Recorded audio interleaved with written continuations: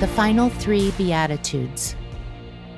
The Beatitudes challenge us to view the world through a new perspective, a kingdom perspective. So far, we've seen how the first 3 Beatitudes point us toward humility and the middle 3 towards justice. Today, let's turn to the final 3 Beatitudes, which theologian Scot McKnight suggests focus on creating peace. Matthew 5:9-12. Blessed are the peacemakers, for they will be called children of God. Blessed are those who are persecuted because of righteousness, for theirs is the kingdom of heaven. Blessed are you when people insult you, persecute you, and falsely say all kinds of evil against you because of me. Rejoice and be glad, because great is your reward in heaven. For in the same way they persecuted the prophets who were before you. Blessed are the peace creators. The kingdom of God operates on an entirely different value system than the kingdoms of this earth. In a world full of fighting, slander, and offense, Jesus says that people who create peace are the blessed ones. Peacemakers recognize that God is for peace and therefore seek reconciliation instead of retaliation and relationship instead of division. Peacemaking is not about being nice or tolerant. It's not about avoiding difficult conversations or appeasing people to keep from rocking the boat.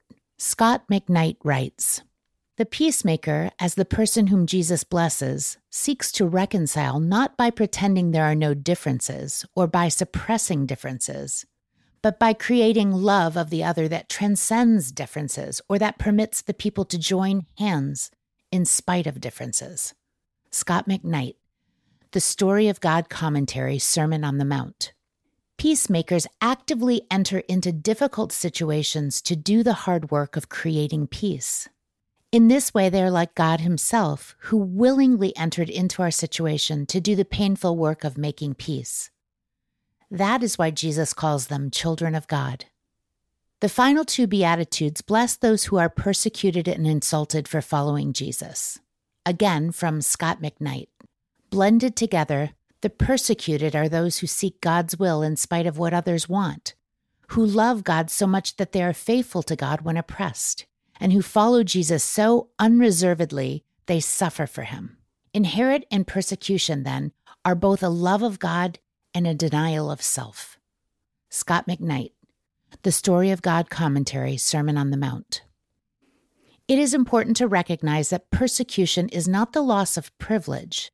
In our 21st century world, Christians are often quick to cry persecution over our diminishing influence in society. When we do not get our way in matters of social, cultural, or political mandates, we can be tempted to cry foul. Sometimes this perceived persecution is even used to justify our own bad behavior or as a means to try to regain power. In this way, rather than creating peace, we become just another party sowing division.